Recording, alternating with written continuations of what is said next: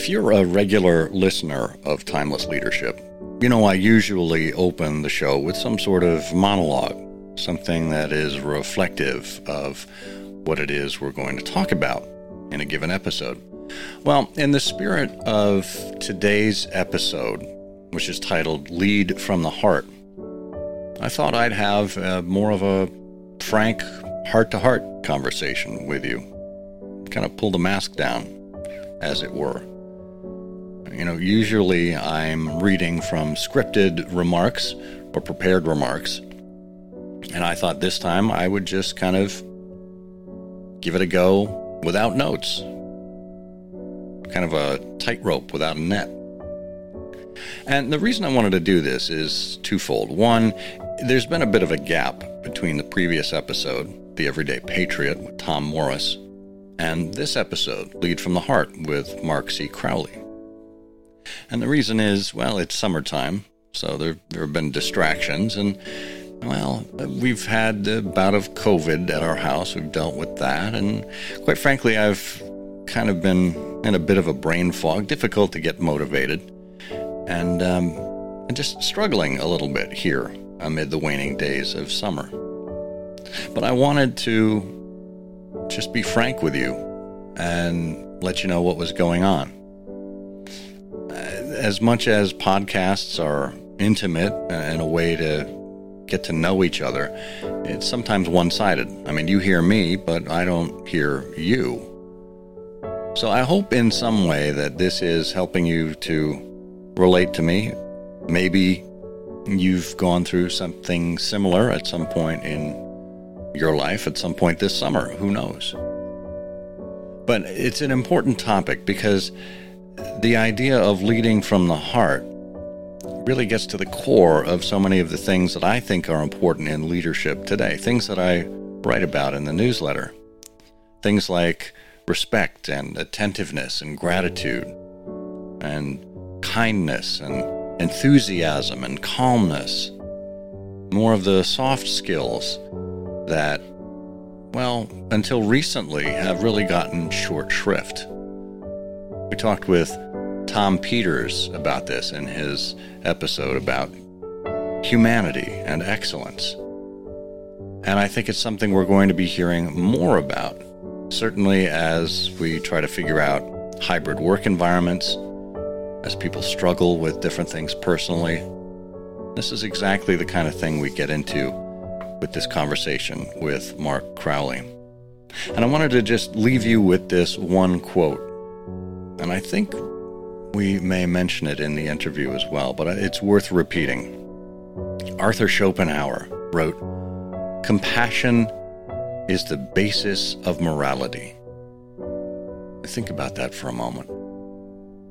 If only we showed more compassion to those around us, knowing that everybody's got some struggle that they deal with on a regular basis. We don't know what those struggles are. We can't always see them. But if we approach someone with compassion, with the willingness to want to understand what it is that they're going through that makes them act out in a certain way, well, think about the response we might get back. And that's how leading from the heart can actually lead us to better results.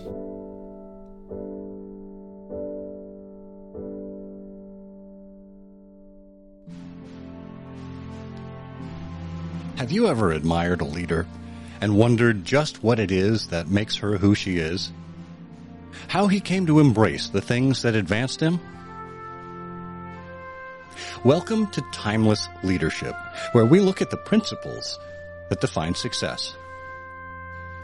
This is a show for leaders at all stages of their careers who aspire to understand what it truly means to be a leader. And who is a leader? Dolly Parton said, "If your actions inspire others to dream more, learn more, do more, and become more, you are a leader." Together, we'll explore key principles, not only in the sense of fundamentals, but also in the ethical sense, the habits, character traits, and virtues that form the backbone of leadership, Principles that are just as relevant and essential in the 21st century as they were in the first century. This is Timeless Leadership. Hello and welcome to Timeless Leadership, where we explore principles and virtues that accompany successful and admirable leaders. I'm your host, Scott Monty. Feel free to listen to and follow this podcast wherever you get your listening material. We're available across all of them, Spotify, Apple Podcasts, even YouTube. Check it out and listen to us in the most convenient place for you. We'll also be picking back up on story time that appears in the off weeks because we only do this show every other week. And in story time, you'll hear me talking about familiar names or familiar events, but from a bit of a different perspective. It's basically an exercise in storytelling, which is an essential skill for every leader. And don't forget, you can find all of this material and more on the Timeless and Timely site at timelesstimely.com. It is a Substack publication. You can get the weekly newsletter as well as some fun stuff we do on alternate Saturdays as well. And for our paying subscribers, we're going to be doing our monthly video call where you can dial in and engage with other leaders at all stages of their careers and ask me questions about just general leadership things, strategy, management, you name it. It is available to you as a paying subscriber to Timeless and Timely. So make sure you check that out. Thanks. Mark C. Crowley is a recognized visionary in workplace management, engagement, and culture. He spent 25 years as an executive leader in the financial services industry before leaving to write the original version of Lead from the Heart, Transformational Leadership for the 21st Century. Today, he's a global speaker and consultant to organizations seeking to transform their cultures, elevate their employee engagement, and coach their managers in new ways of leading and managing. When his book was published over a decade ago, many business leaders were slow to embrace it and misinterpreted its title as being synonymous with soft, weak, and ineffective management. Today, his pioneering philosophy on heart-led leadership has launched a global movement, and Forbes magazine has called his ideas visionary and the blueprint for the future of workplace leadership. Mark is a regular contributor to Fast Company magazine, and his work has been published by USA Today, The Huffington Post, The Seattle Times, Forbes, Thrive Global, Reuters, The Great Place to Work Institute, and Gallup. Since 2018, Mark has been hosting the Lead from the Heart podcast, where he has discussions with world-class leaders whose work in some meaningful way reinforces the leadership philosophy and practices in his book. Mark's a member of Marshall Goldsmith's 100 Coaches community and a graduate of the University of California, San Diego, and the Pacific Coast Banking School at the University of Washington. He lives in La Jolla, California, with his wife Carol and cat Vinny. Mark C. Crowley, welcome to Timeless Leadership. Wow, you sound like a professional disc jockey there, Scott, so thank you. Good Lord. Now, so my first question is, should I call you Mark C. for the entire presentation? Well, the funny thing was when the original version of my book came out, it was just going to be Mark Crowley. That's who I am. And then I found out that there's literally some other Mark Crowley out there doing some leadership consulting out near you, like in Ohio. And so I had to add the C, which is my middle initial, and I've actually come to like it. So, but no, Mark only. That's great. Well, we'll see if we can surpass that interloper here. So, this is interesting. You mentioned the first edition of your book. The book was originally published in 2011, if I'm not mistaken, and now you've come out with this second edition in 2022. Why now? Wow, it's a really great question because the truth is, when I wrote it originally, I thought that the world was ready for it. And the truth is, Scott, that the word heart really trips people up. Like, it's like raises a major eyebrow with people, and they go, is he a nut? Is he a spiritualist? Does he understand business? Because we don't bring heart into business. And I had to make this decision about including the word heart in there. And it really boiled down to the fact that there's just science that confirmed my whole experience in managing people, that the heart actually plays a role in influencing human behavior. Like, it's more than a pump. And that's sort of a mind-blowing idea. And all people could do from the business standpoint was see the word and just get suspicious that, this guy probably is on the wrong side of where we need to be. And so once I fully understood that, the good news is that education embraced it. The book got taught and has been taught in 9 universities in America. And so that was encouraging, but I really wanted to win over business. So I started writing articles for Fast Company, and ultimately started my own podcast, all with the intention of having people listen or read and go, interesting. And he's not a nut. That was my goal. And so I also knew that my motivation to do all that was ultimately going to be rewarded, that the world would finally realize, okay, he's actually right. What I didn't anticipate, to answer your question, is A, how long it would take, i.e. 11 years, and B, what it would take. And what it took was a global pandemic to change our perspective on heart altogether. So heart suddenly, there's a book that just came out on the New York Times or a Wall Street bestseller list that starts off with Lead from the Heart. And I'm like, that was like, kicked me. That was like, this is, right? That was like the worst thing you could do. And now people are embracing this language. And so I brought it back out to answer the question, how do we lead now in a post-pandemic environment? And I had the formula 11 years ago, but what I have now all this time later is infinitely more data. And you've read the book we were talking about. So you know that there's just a preponderance of data that validates the original thesis. So at a time where I think leaders and managers all around the world are saying, how do we manage people in light of the Great Resignation, people's unhappiness at work? What do we have to do to pivot? And so I think the world is, as if the universe punished me for having to make me wait 11 years, the world has come back and said, okay, we're going to give you, a major event that's going to validate what you're doing. And this might be a good time for you to republish your book and reintroduce it.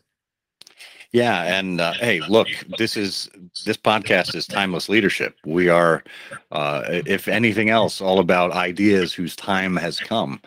But the things you talk about are really universal. I was struck by some of the leadership quotations you have in your book that harken back to great figures from the past, from, the ancient philosophers and whatnot, that these are universal human truths that we're talking about. Why is it so hard for us to acknowledge human nature in this hustle bustle, fast-paced world? There's a lot of reasons for it. One is because we never believed we needed to. So, the expression "leave your troubles at the door" was created in the workplace. It was basically like, I'm your manager. I'm going to pay you, Scott, to do a good job. If you do a good job, I might give you a little bit more. If you do a bad job, I've got somebody waiting outside to take your job. So that's our transaction.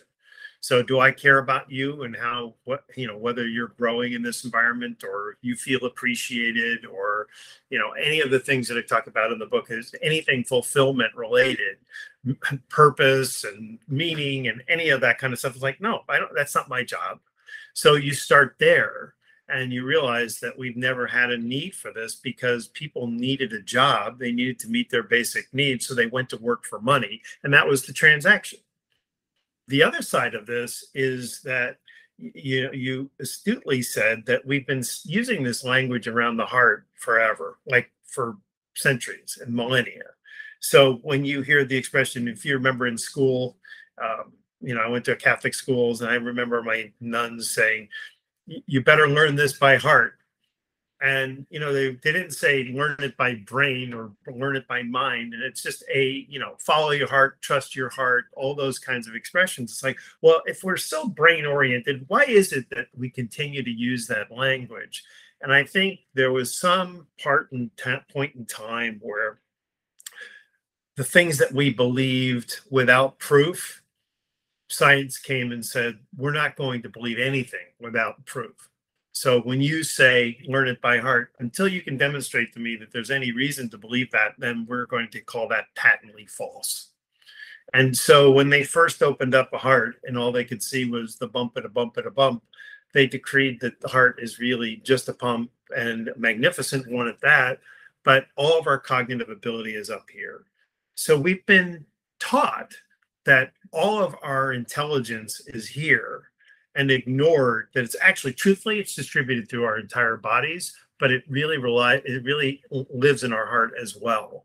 And so once you understand that we have two forms of intelligence, then you'll start to use them both. And it's not that I'm saying put the mind away and just use heart.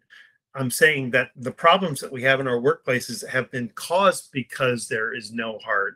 But of course you continue to use your mind. You use them both. So it's those two reasons that I think that, historically, we've never believed that we needed to really care about people in the workplace. That was beyond the pale.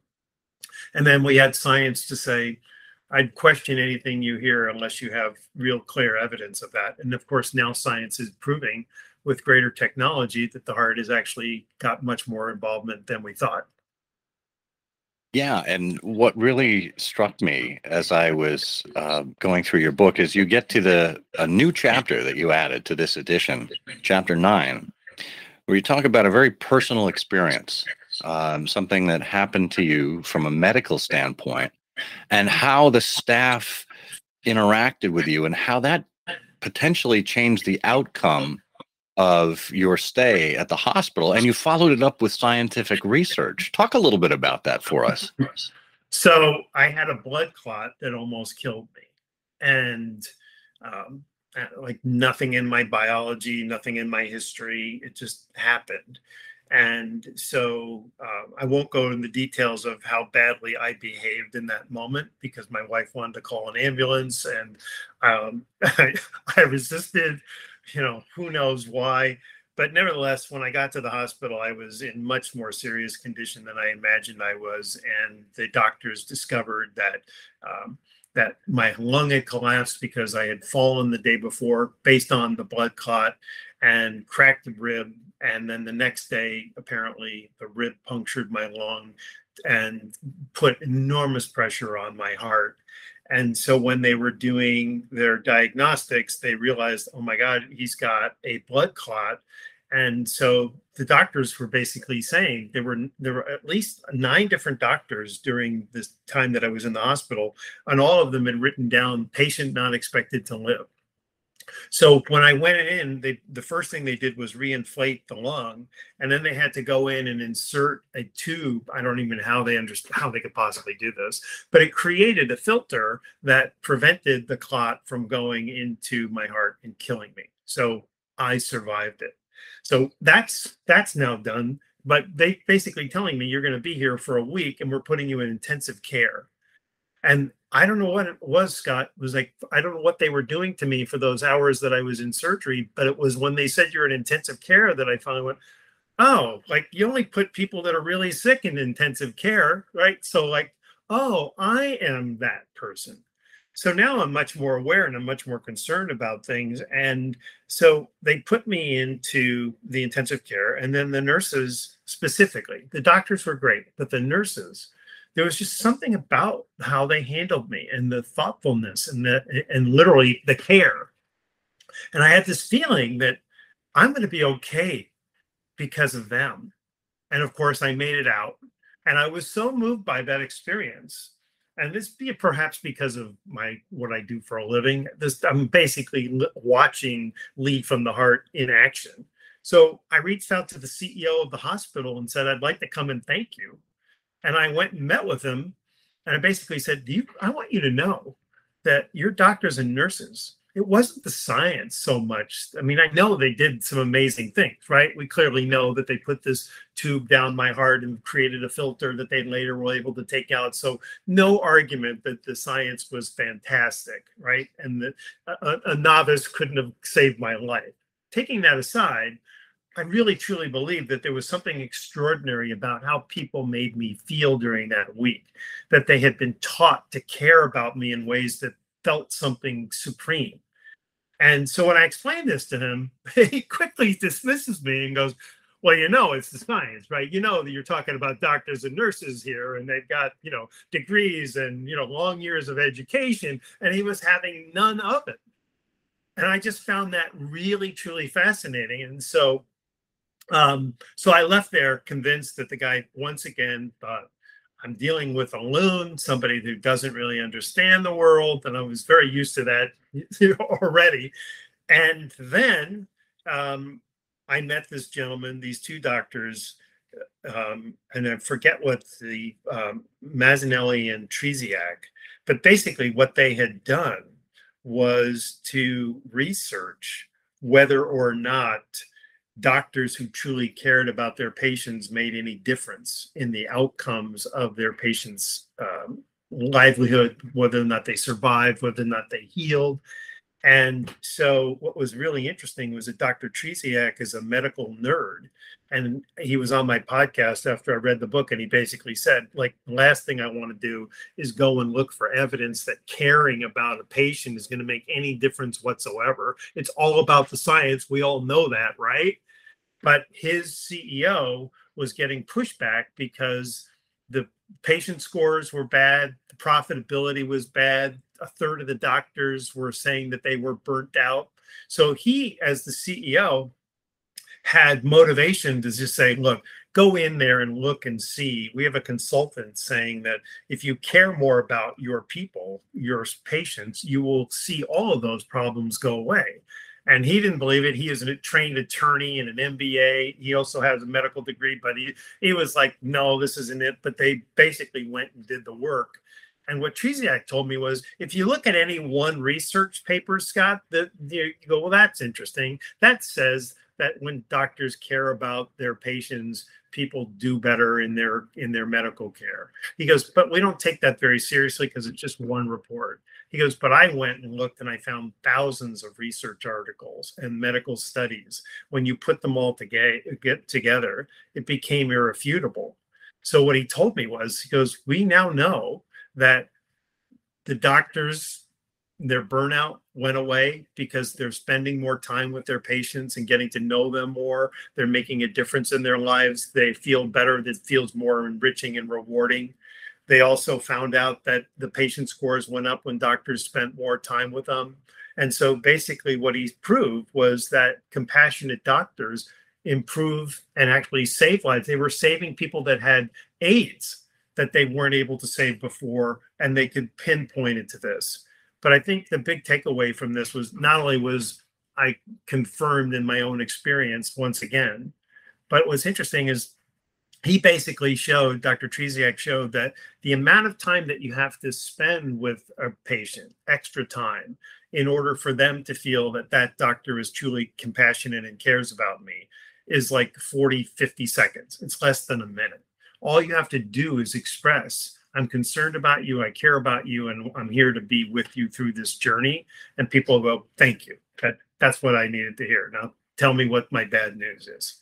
So fascinating experience, but it was interesting that the CEO, refuted my whole experience, but now science has once again confirmed that I was right.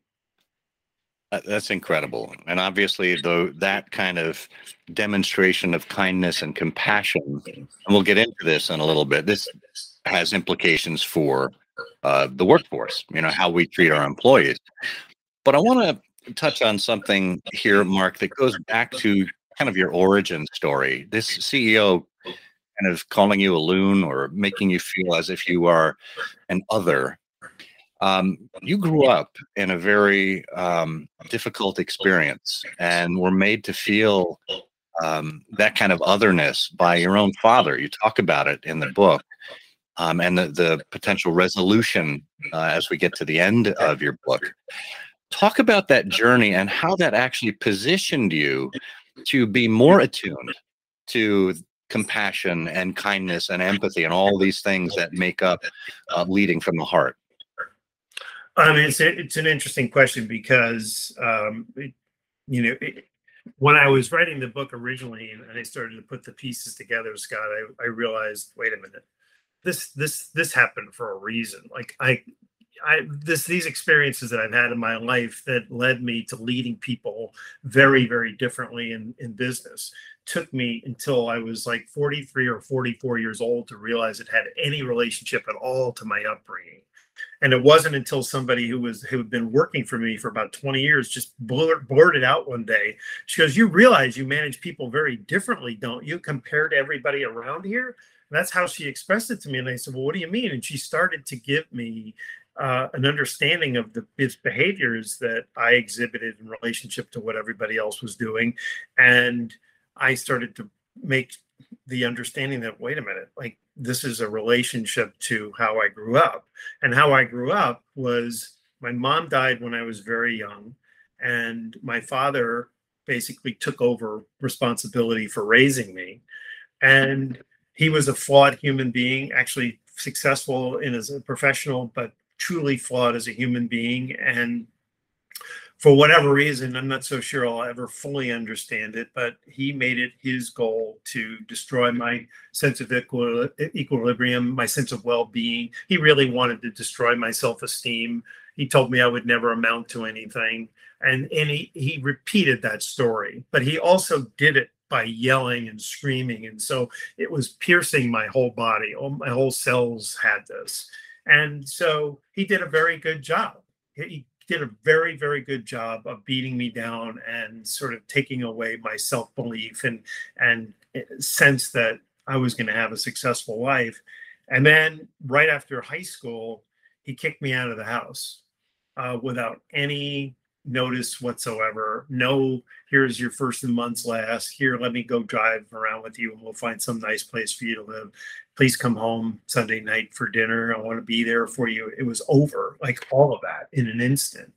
And I had used the motivation of getting a degree as binary, Scott, in the sense that if I didn't get a degree, he would have been right. I would have been the complete abject failure that he always told me that I would be. So it was a make it or break it kind of a situation, but now he's cut my legs off. I have no money, I have no income, I have no job, I have no place to live. And now I'm having to figure out how I'm going to go to school. So I started going to school, and I don't know why I actually literally called one of the professors, and he's in his 80s now. And I just said, I don't know why you didn't kick me out. But I want you to know how much I appreciate the fact that you saw the potential in me and let me grow up basically and figure it out, because he didn't know what my situation was. But it was a very deep struggle. And as you can imagine, right, just trying to figure out how you can live and survive, but also then go to school and then also do well when you have a belief system that says you don't belong here, you don't deserve to be here, you're never going to do well here, and now you've got this handicap. So I did make it through, and I'm right around my graduation, I'm talking to friends, and they're all going off to law school and graduate schools, and I'm like thanking God that I passed anything, like, that I'm getting out with a degree. That was the best that I thought I could get. My horizon was that. And I started looking around and thinking, well, how are these people going off to Harvard Business School? And how are these people going off to medical school? And I am just feeling lucky as hell that I was able to just get this. And I realized it was a deprivation rather, of thoughtful direction and care. Somebody who was, how did you do on your final? Great, congratulations. So appreciation, approval, empathy for, boy, I'm sure that's a tough class. Just somebody that really had my back. I didn't have any of that. And all of those people that were going off had that. They had a place to go on Thanksgiving. They had a place to go on Christmas. They had a place to go if they needed somebody to support them. And I had not had any of that. And so the pivot that I made when I started managing people, and I had no conscious awareness of this until I was in my 40s, as I mentioned, was I made the decision to give that to people. I had this fantasy of What would happen if I gave people my attention? What would happen if I coached them? What would happen if I shared everything that I had learned with them to accelerate their growth? What would happen if I made them feel really safe so they didn't go home on Friday night wondering whether their boss thought they were doing a good job and whether they were at risk of losing their job? Telling people outright how much I appreciated, love having them on my team, how proud I was of myself for picking them, all of these kinds of things. And people just scaled mountains for me. And that was really the key epiphany for me, was that it didn't matter whether it was man or woman, didn't matter what their education was, didn't matter what job they were doing. I had enough progression in my career to manage people in staff positions and line positions and senior managers and junior managers and everything at, above and beyond. And what I found out was that we never outgrow needing that kind of support. And it's really that epiphany that motivated me to write the book in the first place. Because we think, well, by the time you get into the workplace, you're an adult. You shouldn't need anybody to care about you or ask how you're feeling or what's going on with your family or make you feel safe. It's like, those aren't my responsibilities. But when you give them to people, there's an instinct to reciprocate because of what it makes you feel. You feel so great. It's an indescribable spiritual feeling that I'm working for somebody that cares about me this much, and I'll do anything to help you. That's what I experienced. Yeah. And I mean, we forget sometimes that when we show up to work, well, we bring the baggage of the things that are happening outside of work with us. Maybe we got in an accident on the way in. Maybe we have a spouse who's struggling with an illness. Maybe we have a child who is struggling in school. These things, you don't just shut these emotions off like a spigot when you get into the office and stop thinking about them. And it's really about acknowledging whole people at work, their whole selves, and not just an automaton that shows up to do a task. And I think what you're describing there acknowledges that people are people, people are humans. Well, and people are messy. And so everything that you described is what I call messiness. And if you're a manager and you've got 25 people working for you, and every one of them has their own messiness, it's very easy to go, I don't want any part of their messiness, right? And so we're going to have an agreement. This is a business transaction. You come in and do your work, and I don't have to care about what's going on in your life. And we put up with that for a really long time, to our detriment, to our suffering, because I can't pick up the phone and call my father who's, living with me, who's ill, and just say, Dad, are you doing okay? I'll be home around 6. I'll bring dinner. Quick conversation. But if you have a boss that's like, keep that out of the workplace kind of a thing, or anything going on that's outside of the focus of a job, that's how we believed. We thought that was the right thing to do. So business was always business. And then you come home and you deal with those kinds of things. And I'm not saying that you use your work time to solve your personal problems, but you can't divorce yourself of them. The problem is that historically managers got away with not connecting into people's messiness. It takes time, takes an investment of energy, and then you tell something to me that I'm like, oh geez, like I got to help you through this. It's like, I don't have any, you're going through a divorce. That's not my problem, But what I've learned is you don't have to solve the fact that somebody's going through a divorce. But if you said that has to be really difficult for you, and I'm really sorry that you're going through that. And to the extent that I can help you get through this, let me know. Generally, that's as much as it takes, because you know what? I'm not going to come back to you and say, hey, Scott, my ex is asking for $4,000 a month. Do you think that that's worth it? You think I should settle? No, I'm not going to get you as my boss involved in my divorce settlement kinds of, right? But the fact that you said to me, Mark, I'm really sorry you're going through this, and if I can be there for you in any way, it's like you cared enough to say that to me and took the risk to get into the messiness. Now, if I said to you, oh, you think 4,000 or 5,000, then you sort of say, well, of course I can't help you with that, right? But but I want you to know, as a person, I'm there for you.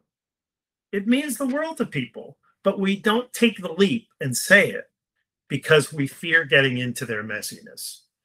And I'm saying you can't, and you sort of inferred it in your question in the beginning. I mean, it's like you can't ignore it, but if you honor it and acknowledge it, people aren't going to bring their burdens to you. They're just going to know that you care that they have burdens, and that's what makes the difference. Yeah, and I think what that does with employees is it makes them dedicated to sticking around, to putting in their best effort despite some of their travails, because you've shown that kind of compassion to them, that empathy. It makes them want to live up to your expectations in some ways. Completely. But I'll tell you another part where managers don't anticipate where this is going to come back and reward them. Managers do stupid things. We will make bad decisions. We'll do something, we'll say something, we'll make a decision we didn't think through, something that harms the team, harms an individual within the team. And, the next move they could make is to go to HR or to start complaining within the team, whatever, right? This is the way things work. You can't manage people or manage anything without making mistakes.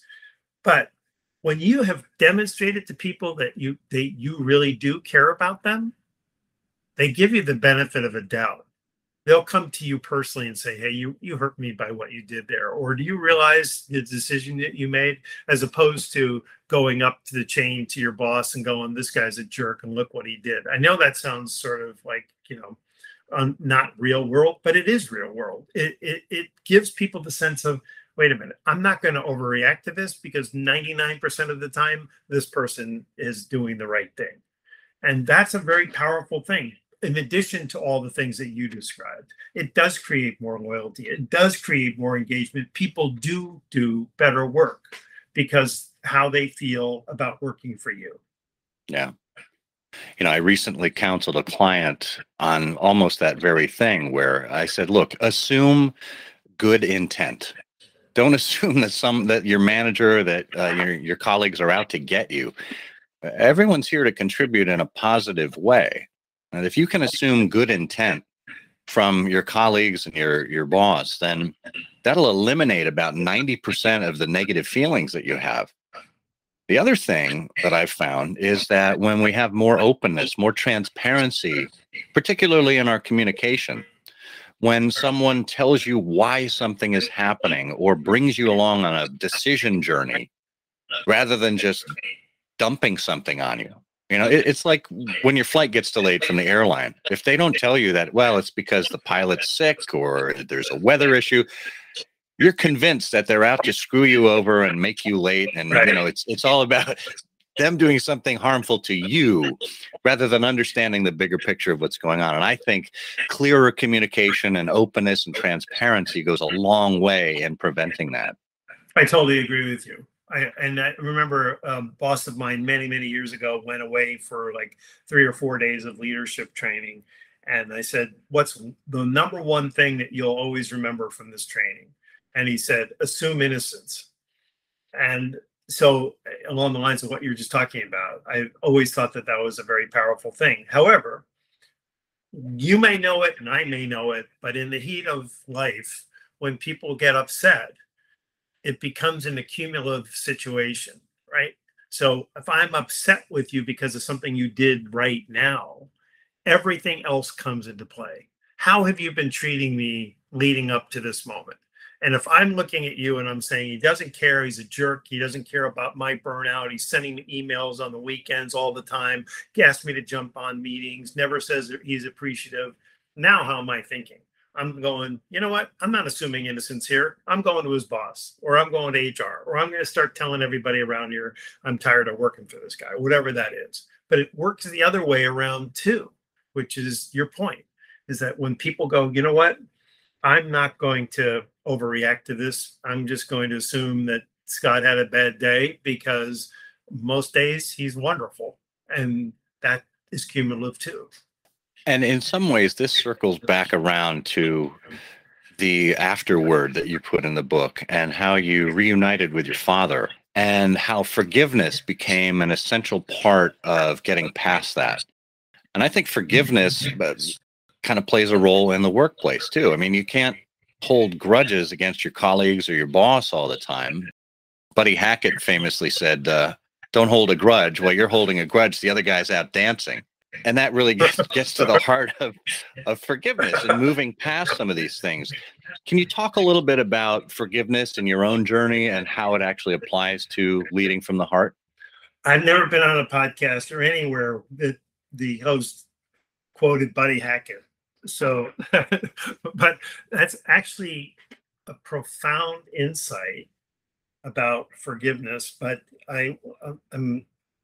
there's so much that I want to say on this, but let me pinpoint a couple things. One is, I didn't see my father for all intents and purposes for the next 15 years. And then my stepmother notified me that he was in the hospital, not doing well, implying that he was going to die.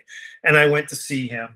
And my fantasy for almost all those 15 years was not just a fantasy, but convinced it was going to come true.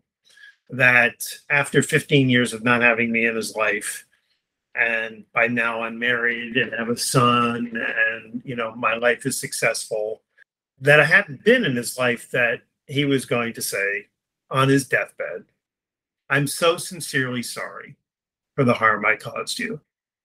And I'm proud of you for who you've become. And so I went into the hospital anticipating that that was the conversation we were going to have, and none of it ever happened. So even after all of that, at 87 years old, a full life, he never, ever said it. And this is where the Buddy Hackett quote comes in, because what I have seen is that if you don't heal that within yourself, then you're not dancing in life. You're holding a grudge and you're paying the price for it, and it holds you back. So what I will say is that after he died and not getting what I wanted, now imagine that. You're just so hoping you're going to get that. I'm really, really sorry. Anybody else you think would have done that, and he didn't do it. So he dies, and I never got that fulfillment. So like people go, well, you think your dad loved you? I go, well, he never said it. So I maybe he did, maybe he didn't. There were certain things that he did that were really good, that were, that you could attribute to love. But when you have 15 years away from your son that you kicked out of the house and he's doing okay, it'd be easy just to say, I'm really proud of you. I'm really proud of something. So by not getting that, that leaves a legacy of pain. Like I will always know my father never gave me that. Whose problem is that? His problem or my problem? Well, it's my problem. I've got to deal with that. And so what I've seen happen is that people are harmed, and they let that harm, as Wayne Dyer said, you let the wake drive the boat. And unless you confront it, and unless you heal it, the wake will drive your boat for the rest, and it will influence your motivations and how you interact with people and how you manage people. My mantra is know thyself, and to know thyself means to know your strengths and limitations and what motivates you. And I found out that I had been motivated by a lot of things, needing to prove myself all the time because I, needed to validate that I wasn't the person my father was. That's a really bad motivation. I was sarcastic with people because I learned that from my father. And so I had to obliterate that from my behavior. So I spent a lot of time working on healing that. And when I think of my father now, I just think of all the really great things of my childhood. I don't think about being kicked out and the harm that he did and not saying he was sorry. But I think it's a really important part for leaders to realize that you can take responsibility for it. You can either hold a grudge, or you can be dancing. And dancing is a much better way of living your life. Well, I want to move on now to covering the 4 principles of leading from the heart, and just cover them briefly, because I want people to actually get the book and actually understand them more in depth. But can you go through that hierarchy of 4 principles that you've outlined? Well, the first one really is that I think we underestimate the importance of the selection process and who we bring on to our team. And so, in the interest of time, I think people think I need to fill this position, and this person looks good on paper, and they've got a degree or they've got some experience, and I'm going to give them the job because they did a decent job in the interview, and not really thinking about whether they're going to have their heart in that work. Is this what they really want to do, or do they just need a job? And having that discipline of understanding that somebody really wants to do the work you do the way you do it, it makes an enormous difference when it comes to executing whatever it is that you're doing. And so I've learned to involve people who are already really doing a great job on my team, involving them in the hiring decisions, actually deferring to them. So I'll interview candidates and then I'll say, look, I can live with any of these people. So you tell me which one you want to hire. And what they're looking for are two things. One is the skill set, because I'm not doing all their jobs. So they can identify, does this person have the skills that they need in order to do what we do? And then, do I like them? Like, are they going to be a good fit here? Are they going to fit within our culture and live our values the way we do? So when you hire well, people just come into work already motivated, as opposed to coming in and finding out that you do things the way they don't want to do them, or that they don't like doing, or they don't want to be a collaborative person. They like being a lone wolf.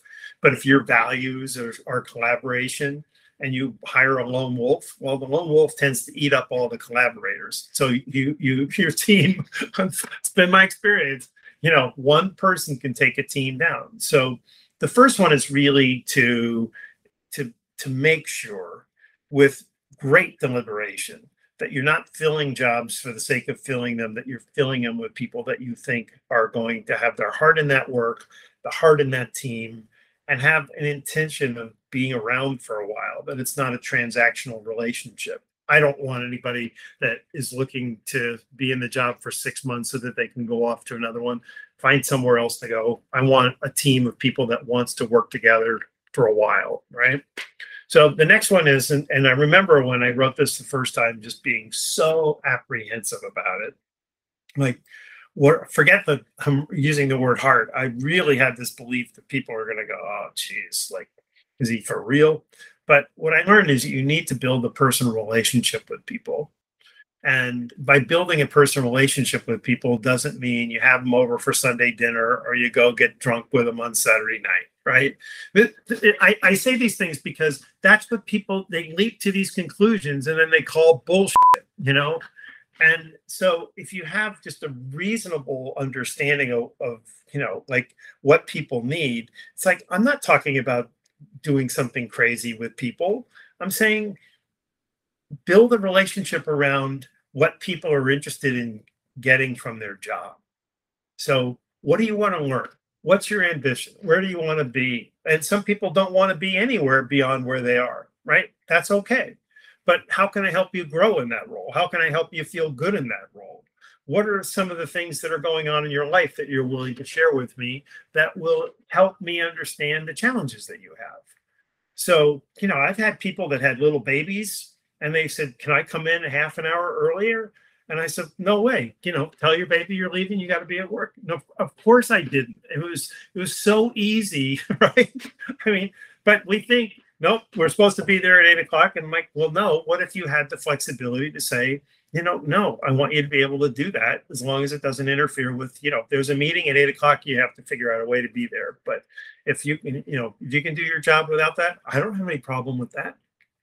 So you're basically saying, how can I support you, Scott? Not how can I help you, Scott, the way I'm going to help everybody else, but how can I help you, Scott? And when you understand what people are wanting and understanding what they're needing, and you can help develop a plan and do things personally for them, you're reading an article and you go, oh, Scott and I were just talking about that. So you send them the article. And then they go, Scott realizes, wait a minute, Mark thinks about me outside of work. Like on a weekend, he read that and he thought of me. That's a really wonderful thing. So that reinforces, again, where do we feel that? Here in the heart. And then the next one is really about, and I wrote this article several years ago now, 5 or 6 years ago, about how to manage millennials. And I think it's been read like 800,000 times on LinkedIn. And one of the recommendations that I made was that we actually change the title from manager to coach. And the reason is because, and so people go, well, managers have a lot more to do than coach. And I go, yeah, but coaches have a lot more to do than coach too. So if you think about like a coach of a Major League Baseball team or something, they're not just coaching on the field. They're thinking about who the players are and what the minor leagues are doing and how we're developing talent and what's our budget and how many, what can we do in terms of developing our training and all those kinds of things that come into it that are very management oriented. The difference is that inherent in the title manager isn't the word coach. And that's what we need.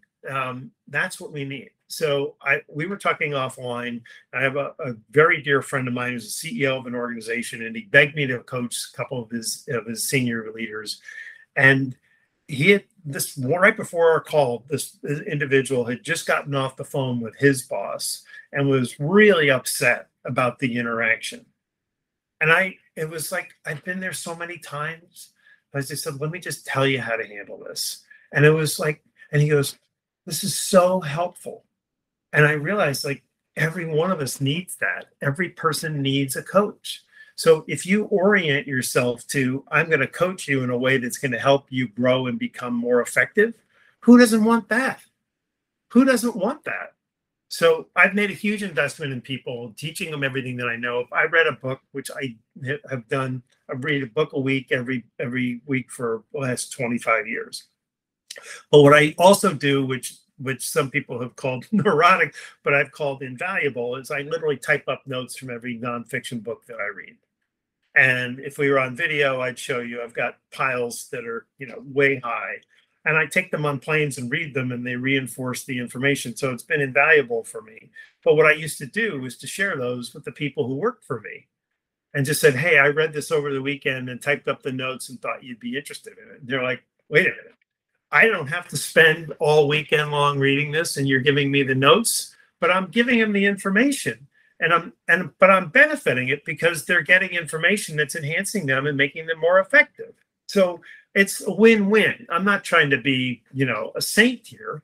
I'm trying to help people grow so that they can become more effective. And by the way, every team I ever managed was like a supreme winner, like they were the best. And I used to take that for granted until somebody pointed it out to me. I was like, you realize everything you've ever managed is like, oh, like, I guess you're right. I just thought I was doing what everybody else was doing. And the fourth one, which is, I think, is truly, truly the most important of them all.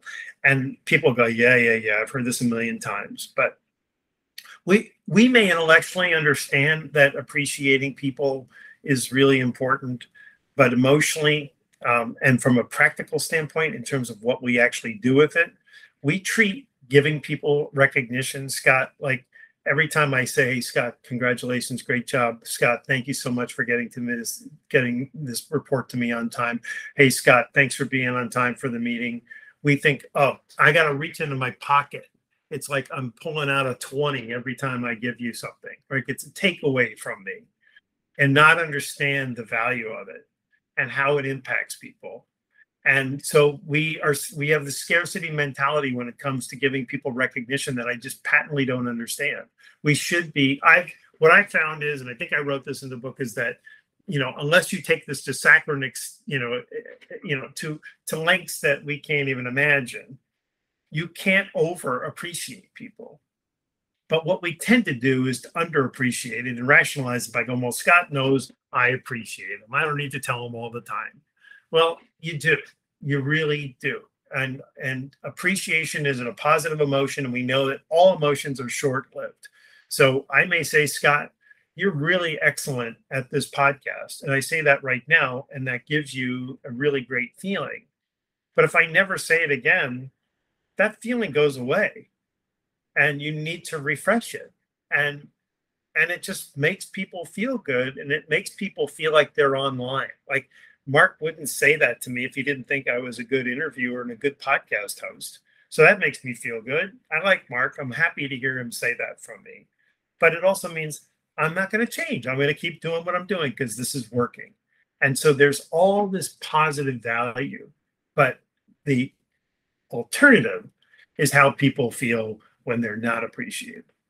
And if you don't appreciate people and that well runs dry, then people become, like if you starve an animal, you've seen a starved animal, that's how people behave. They start to resent you and they get angry, and it comes out in their work and their behavior, because it's like, nothing I do here matters. No one ever appreciates me. And then they shut down. Why the hell should I work hard for him or her if I'm not getting what I need? And so it's a human need to be appreciated, and we should be very generous with it. Wow. That is a powerful set of practices there, Mark. And just to recap, hire the right people, right? Look at the people you're hiring and how they fit. Make sure you're connecting with people on a personal level and making them feel like they're recognized. Give people the power to maximize their potential, allow them to grow, and finally inspire people with acknowledging their achievements and valuing them on a regular basis. A recurring investment, as it were, rather than just tipping them from time to time. Powerful stuff. So as we wrap up here, Mark, if someone who appreciates this kind of work, appreciates your writing, if they want to get started leading from the heart, what's the one single thing you can tell them to start with? Well, we really did just talk about the most important one. So I would say that if all of this is entirely foreign to you, which is unlikely, but assuming that it is, right, start with just appreciating people and make it like more than you would think would be necessary. Hey, Larry, thank you for that. Just go out of your way to appreciate people. I want to thank everyone before we get started. Thanks everyone for being here on time. A manager listening to this going, that's complete bullshit. They're expected to be there on time. Why should I have to thank them for being on time? You know why? Because not everybody is on time. So when they are, you should acknowledge it, because you're reinforcing the behavior that you absolutely wanted in the first place. You get more of what you appreciate. So I would say start there. But the big picture is show people you care, because that's what affects the heart. And how you make people feel is so profoundly more important than how people think about you. So when you ask somebody, what do you think of Mark Crowley? What they're not doing is accessing their mind. They're accessing, how does Mark Crowley make me feel? And then that information goes up to the mind, and the mind goes, guy doesn't care about me. He's never there for me. So I think he's a jerk.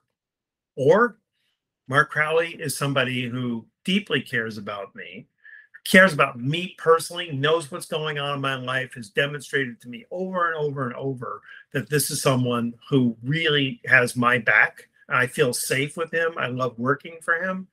He's great. That he's great started with the feeling, and then the mind interprets the signals that the heart is giving. So make people feel something really powerful just by demonstrating that you care about them. So powerful. Well, Mark, thank you so much for being part of this discussion.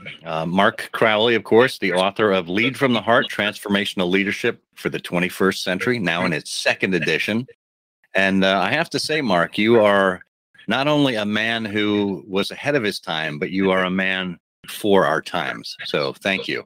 Well, thank you so very much for saying that, Scott. I really appreciate that very, very much. As we were talking earlier, we're coming up onto the launch of the book, and I'm humanly anxious about it. Hopefully it's all going to do well. And I just appreciate you saying that very, very much.